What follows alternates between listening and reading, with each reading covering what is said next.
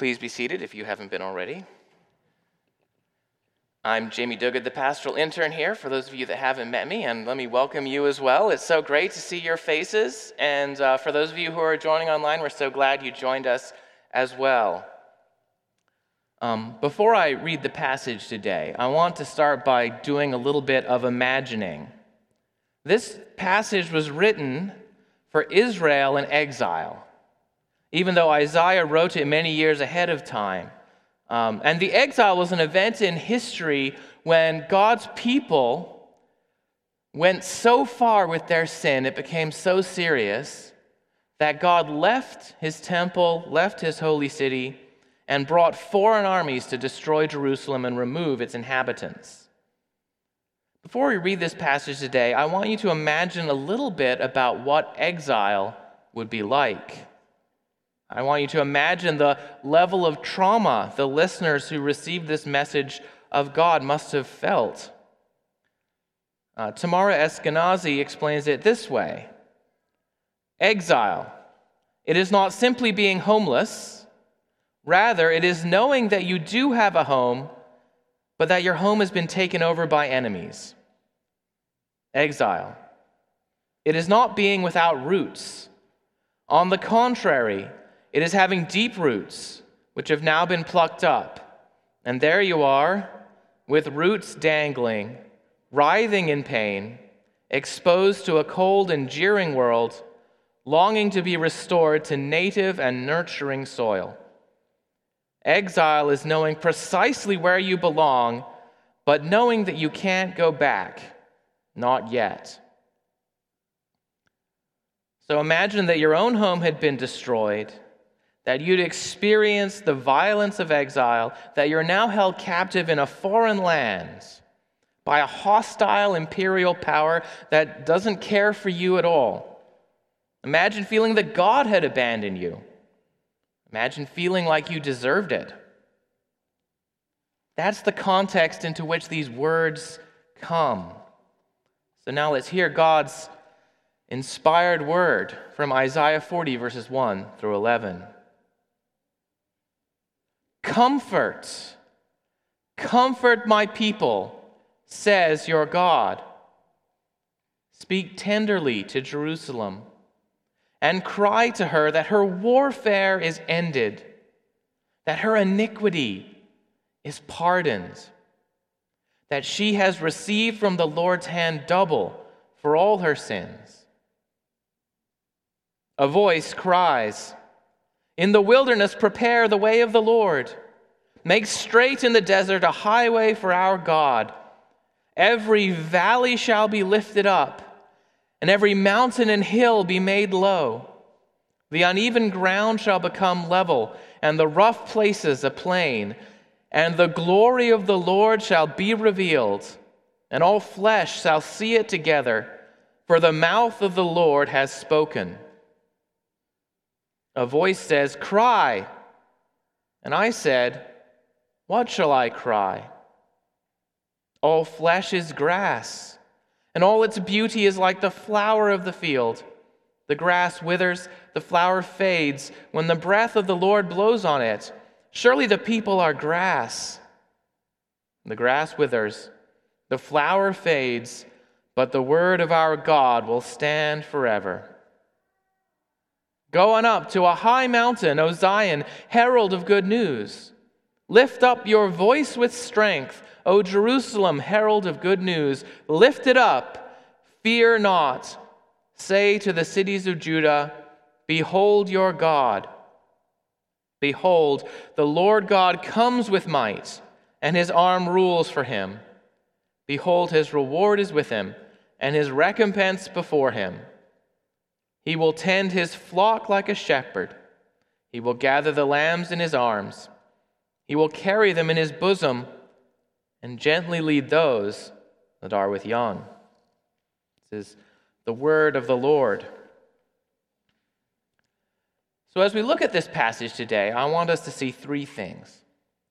First, we're going to see who are the voices in this passage. Who is it who's talking?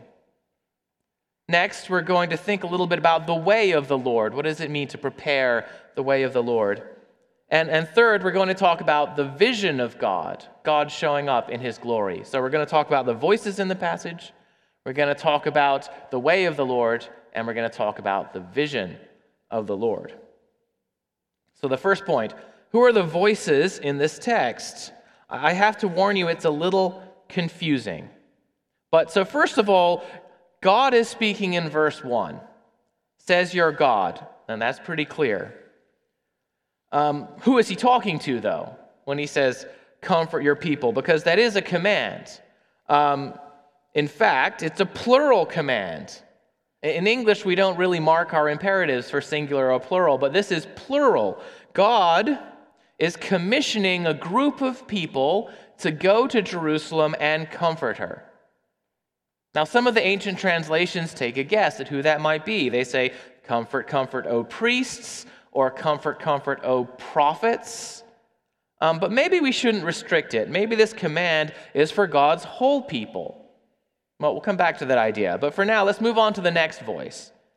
In verse 3, we have a voice cries. Whose voice?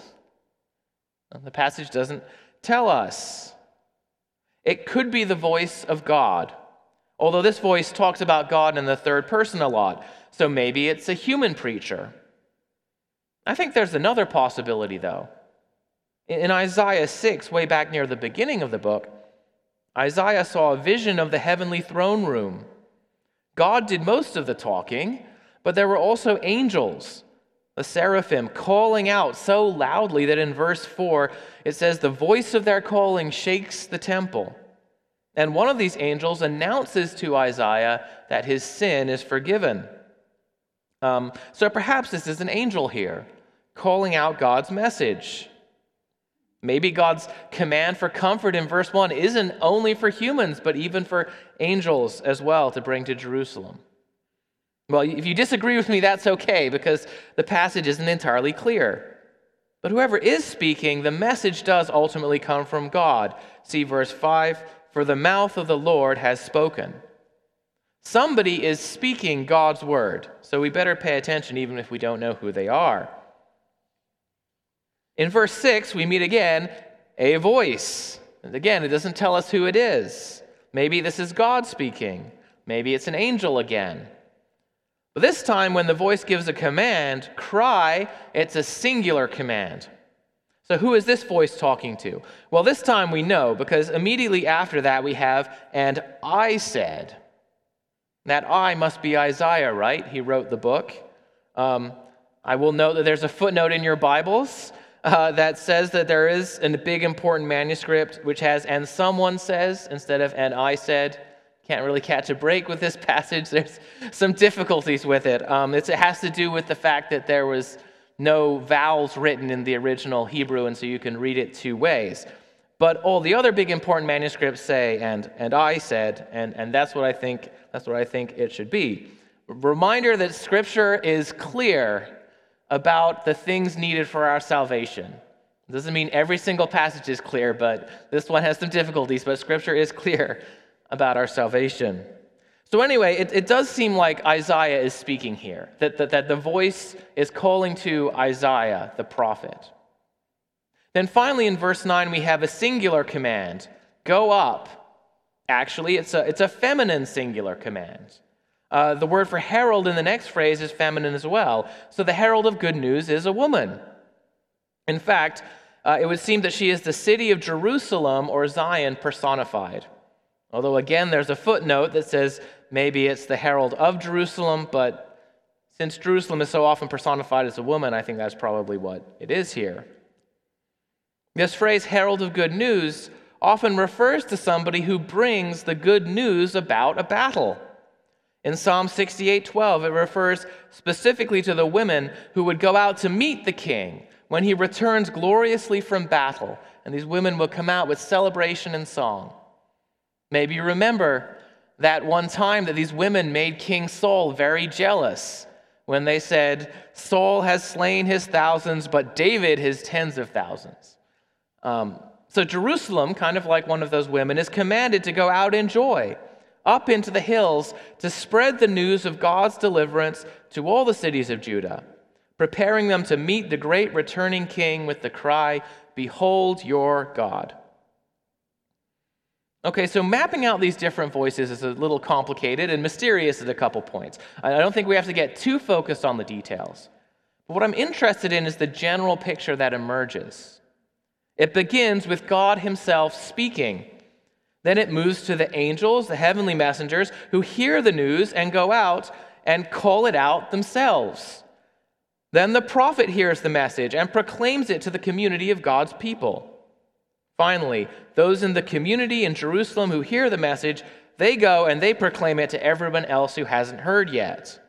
And so the word of God, which is spoken from heaven, spills out to more and more and more people as each one hears and then proclaims the message in turn. Let's think a little bit more about the human messengers here, the prophet and Jerusalem. What does it take to become a messenger? Well, I think the passage shows us that to be the messenger, you have to first hear the message of hope for yourself. Let's look at the prophet, for example. Verse 6, "A voice says, 'Cry,' and I said, 'What shall I cry?'" Okay, we have another interpretive issue here, and that is that there's no such thing as quotation marks in the original Hebrew. And so a lot of commentators think that we might need to move the quotation marks. It can be a little difficult to figure out where someone stopped talking in the Bible. I'd argue we should move them all the way to the end of verse 7, and then verse 8 would be the voice's answer to the prophet. If that's right, then the prophet's whole words would be, "What shall I cry? All flesh is grass, and all its beauty like the flower of the field. The grass withers, the flower fades when the breath of the Lord blows on it. Surely the people are grass." You see, the prophet makes an objection here. I don't know if you've noticed this. Prophets often do. Moses says, "I am slow of speech and tongue," when God wants to send him. Jeremiah says, "I'm only a boy."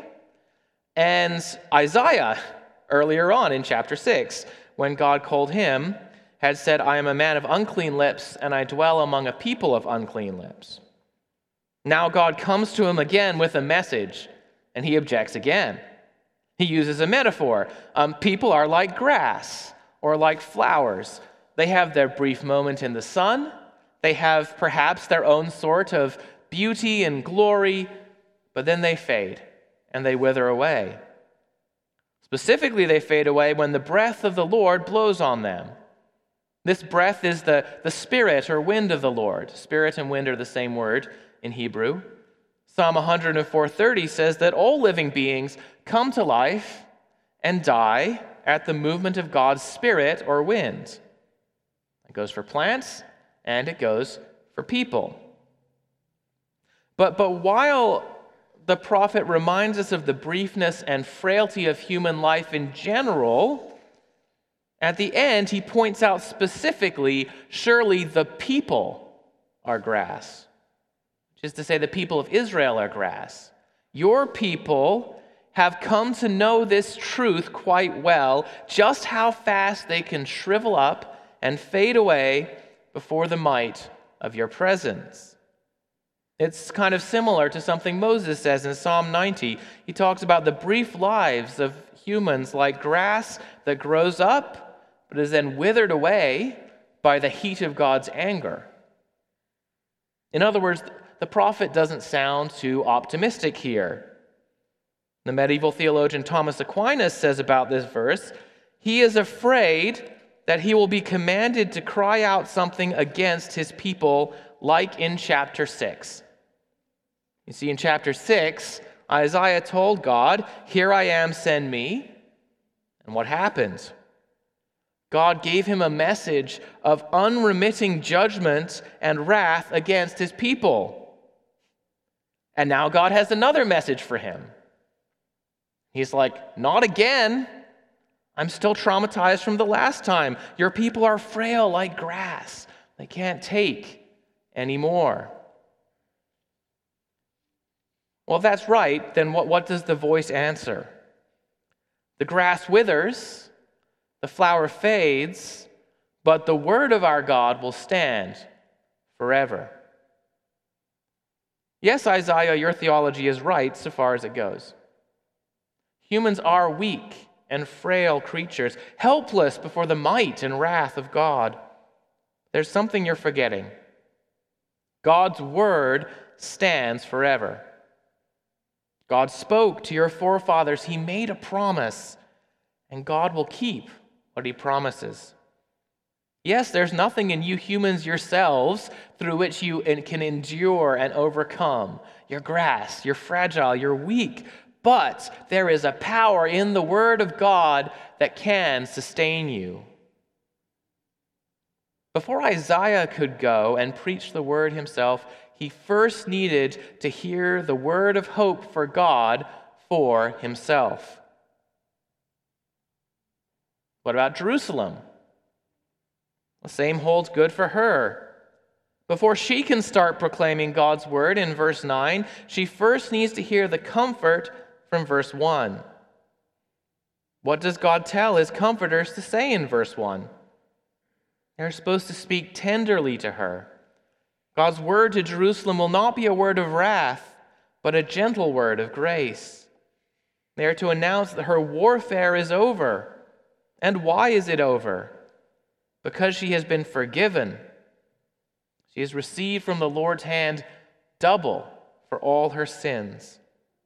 She suffered in abundance as a result of her sin, and now God is saying it is enough. It's not that there couldn't have been more suffering. Jerusalem's sin was enough to break the covenant with God and alienate him forever, but God remains faithful. He forgives Jerusalem's sin and speaks words of comfort to her. And all of this is summarized up in verse 9 in two words: fear not. Fear not. These are significant words. The message Jerusalem will be given to spread is, God is coming. Now, is that good news? Not if he's coming in wrath and judgment. Jerusalem's experienced that wrath before, and so her automatic reaction to the news that God is coming might well be fear. That's why she must be comforted first. That's why she must be told, fear not. I think we can sum up all of this in this way. When God proclaims a word of comfort to his people, they become empowered to proclaim his word to others. Let me repeat that. When God proclaims a word of comfort to his people, they become empowered to proclaim his word to others. This is a principle that applies to us today as well. Peter quotes this passage in 1 Peter 1, 23 through 25. You thought we'd finally gotten out of 1 Peter, right? But he quotes our passage. You have been born again, not of perishable seed, but of imperishable, through the living and abiding word of God. For all flesh is like grass, and all its glory like the flower of grass. The grass withers, and the flower falls, but the word of the Lord remains forever. And this word is the good news that was preached to you. So Peter says that this good news that Isaiah preached is also the good news that's preached to us. By the way, we sometimes use a word in church, gospel. What does gospel mean? Well, it simply means good news. But specifically, the gospel of Jesus is the good news about what Jesus has done for us. Where does the word gospel come from? Well, Isaiah, especially this chapter and maybe a couple of others. What Jerusalem does, this being a herald of good news, in the Greek translation is where the word gospel comes from in the New Testament. And so Peter says, now we've received the ultimate good news. Let's stop for a second and apply that. So Peter says, we've heard the good news, just like Jerusalem. And Peter says that it's an imperishable seed.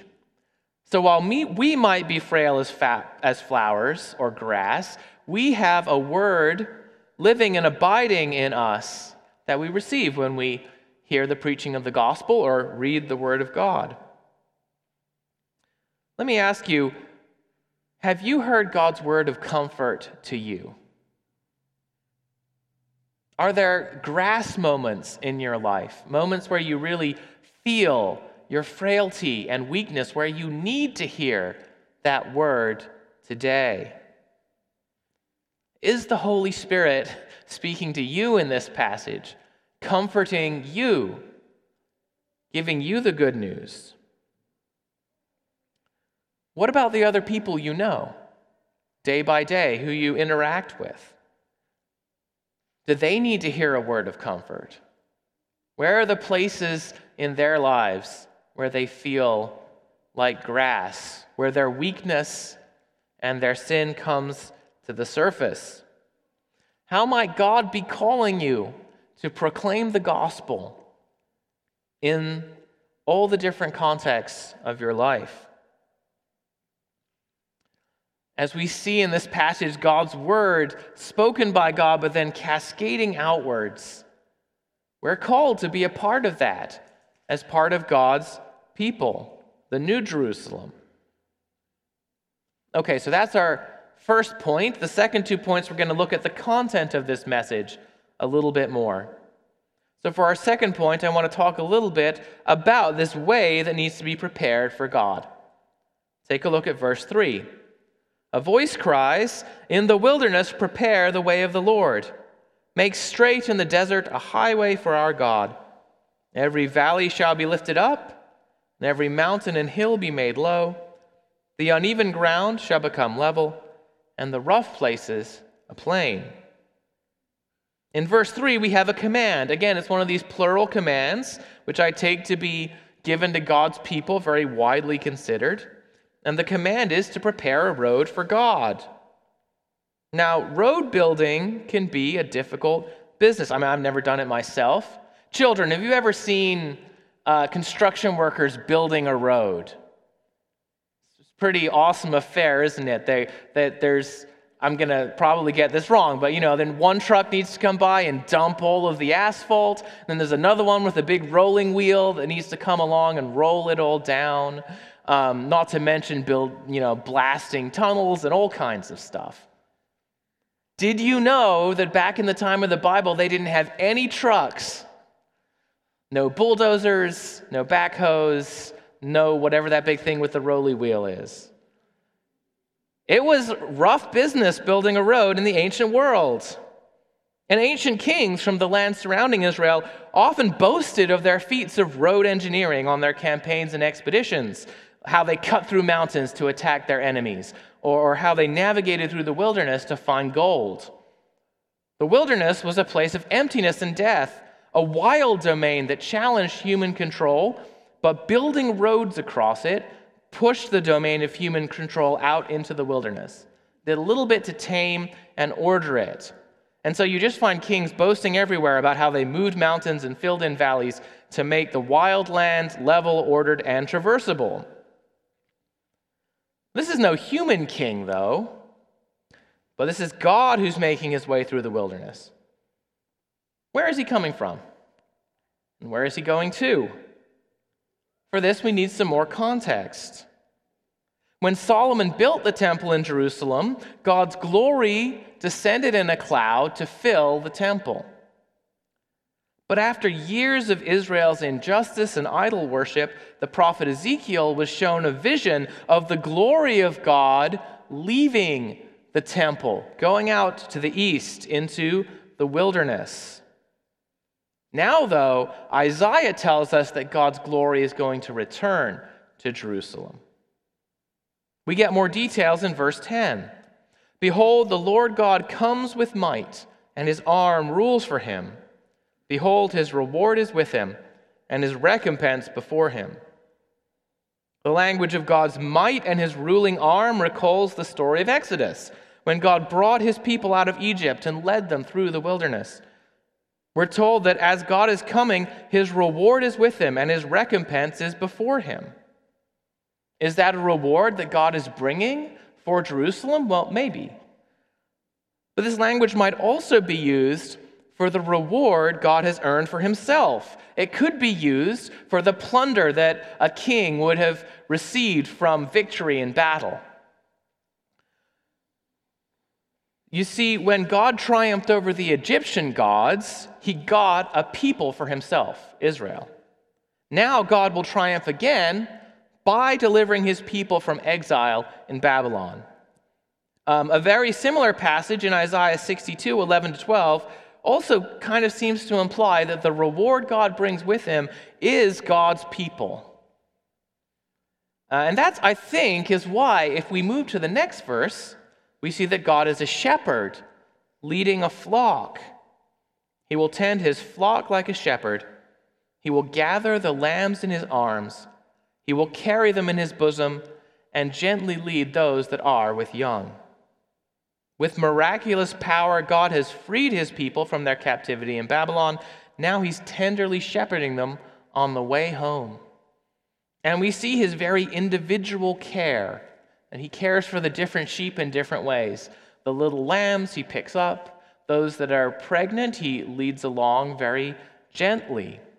God is portrayed both as the king victorious in battle, who's won his people's freedom, as well as a shepherd king, because, by the way, for ancient Near Eastern people, their kings were all thought of as shepherds. So God is a shepherd king who lovingly cares for his people. I think this helps us understand what the initial fulfillment of this prophecy was. Isaiah is talking about a time when God would bring back the exiles from Babylon and reunite them with the people of God who lived in Jerusalem. Just like what he did in bringing his people out of Egypt, he's going to bring them out of Babylon. There were still people living in Jerusalem, you know. I think sometimes when we read the Bible, we think everybody got taken away to Babylon, but that's actually not what it says. There are people who are left behind, but their community was broken. Many of the children of Jerusalem were scattered and lost. Now God will bring the lost sheep home. And so Jerusalem is called to rejoice and proclaim the good news of God's victory. So Jerusalem coming out to meet God is God's people, and the sheep are also God's people, precisely because this is a moment when God's people has been fractured and he brings them back together. So with that in mind, let's jump back to verse 3. We now understand that God is not only traveling in his own way, he's bringing a people with him. But what do we make of this command to us humans to make the way straight? First, notice that in verse 3 we have commands, prepare a way, make straight a highway. But then in verse 4 we actually have a promise. Do you notice that? Every valley shall be lifted up, the uneven ground shall become level. So God commands us to do something, and then he promises that he's going to do it. That's because God's people are being invited to participate in a project that really requires divine power. Later in the book, we're going to see how God, the creator of everything, is able to transform the wilderness into a garden and bring his people safely through it. But here, humans participate as well. I think it's kind of like when Jesus says, if you have faith like a grain of a mustard seed, you will say to this mountain, move from here to there, and it will move, and nothing will be impossible for you. Now, it's not my power that moves the mountain, right? And even my faith can be as small as a mustard seed. But it's God's power that actually accomplishes the thing. And yet he still calls me to have faith in it, my little mustard seed faith.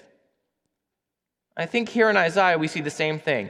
God's people being called to do their little role in the big, miraculous thing that God is going to do. What does that actually mean, though? I don't think that it's entirely literal. Well, if we were to flip over to Isaiah 57:14, we would see that clearing the way means removing obstacles. And if we look around a bit in Isaiah 57, in the context of that passage, it seems likely that the obstacles are idols, false gods. And also in that passage, God says that he dwells with the lowly and contrite of heart. So I think that the preparing of the way, that Isaiah is saying to do here is largely spiritual work. It's removing the false idols, especially those that may have tempted Israel in Babylon, where they'd been. It's making our hearts lowly and contrite. And did you notice how this passage was applied when Frank read Mark 1 for us earlier? While it might initially be about God's deliverance from Israel in exile, Mark applies it to John the Baptist in his ministry in the wilderness. He says, John appeared, baptizing in the wilderness, and proclaiming a baptism of repentance for the forgiveness of sins. And all the country of Judea and all Jerusalem were going out to meet to him, and were being baptized by him in the river Jordan, confessing their sins. So I think part of preparing the way is John's preaching, proclaiming the word. But the part that everybody participates in is repenting. It's confessing our sins so that they might be forgiven. That's how John is calling people to get ready for Jesus to appear. When we repent of our sins, we place ourselves in a humble and contrite position before God, and we clear away the boulders of idolatry from our hearts. So when this passage calls us to prepare the way of the Lord, I think it's at least calling us to repent. And it's not as if that's something that we can achieve simply by our power.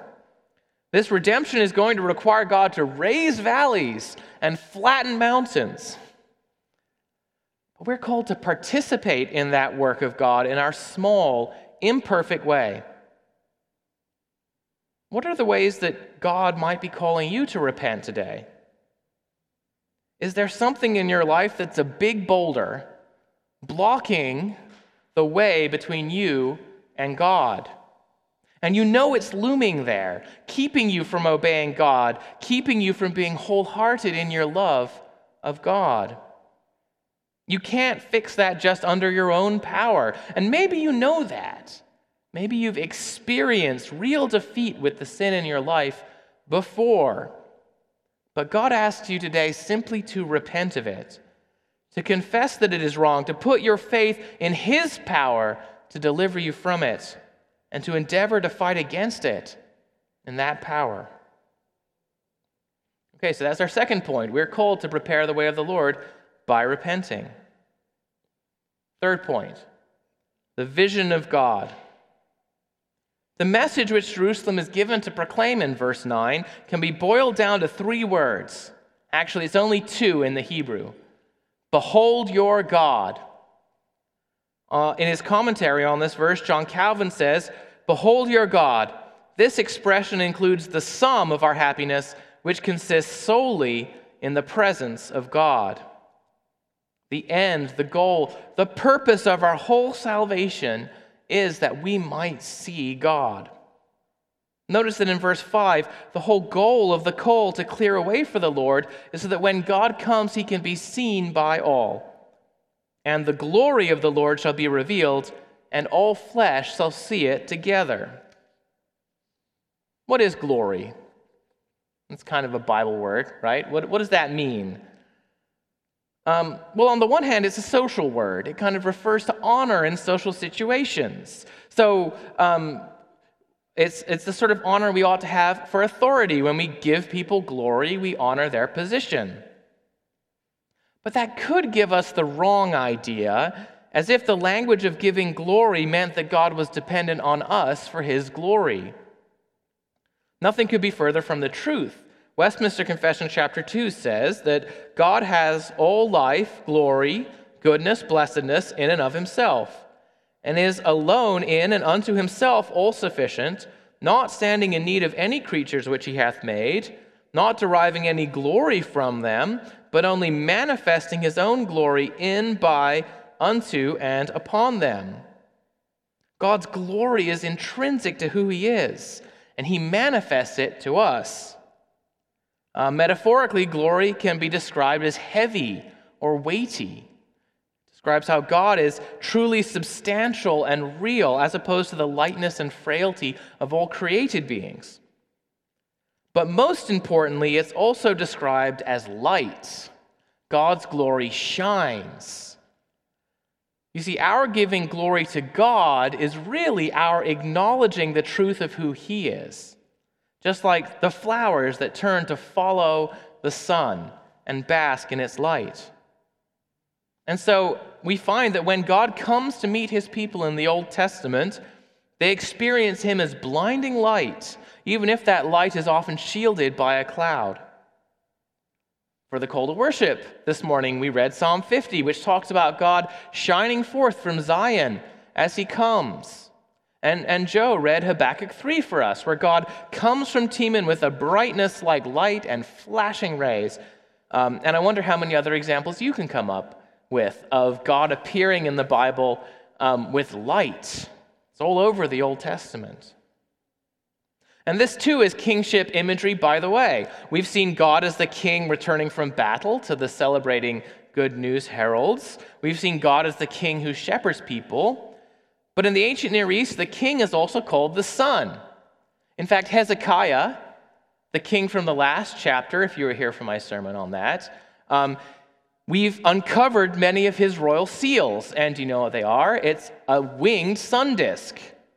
And of course, in Egypt, they thought of the king as sun. In the little town of Duguid on the coast, they thought of the king as sun.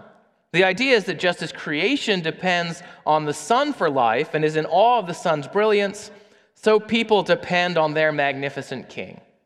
Nobody ever accused kings in the ancient Near East of being too humble. But God is not the sun. You see, because before the sun even existed, Genesis 1 tells us, God spoke light into being. The sun is just the imitation. God is the original giver of light. And so when He comes to rescue His people, He appears in the brilliant lights of divine glory. But the glory of God is both a blessing and a problem. It's a blessing because dwelling with God and basking in the light of who He is what humans are always meant for.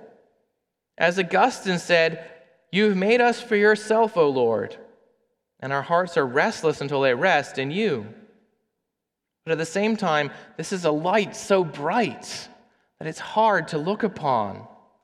And God's glory is so pure that it cannot tolerate human sin. And so there's always this danger that's being guarded against in the Old Testament, that this light we long to look at so much could become a fire that burns us away for our impurity. And so God's glory had to be sheltered in the temple if He was to dwell with His people. It had to be hidden behind the cloud. Isaiah knew that this could go wrong. Even with the temple and its sacrifices, the people's sin could become too much. But now God promises that His glory will return. He promises there will be a pardon for sins which is great enough for God to come near His people even in His glory, like a tender and gentle shepherd. And we've said that this prophecy was initially fulfilled when God brought the exiles back to the land. It was a public demonstration of God's power before the watching world that the surrounding nations could see.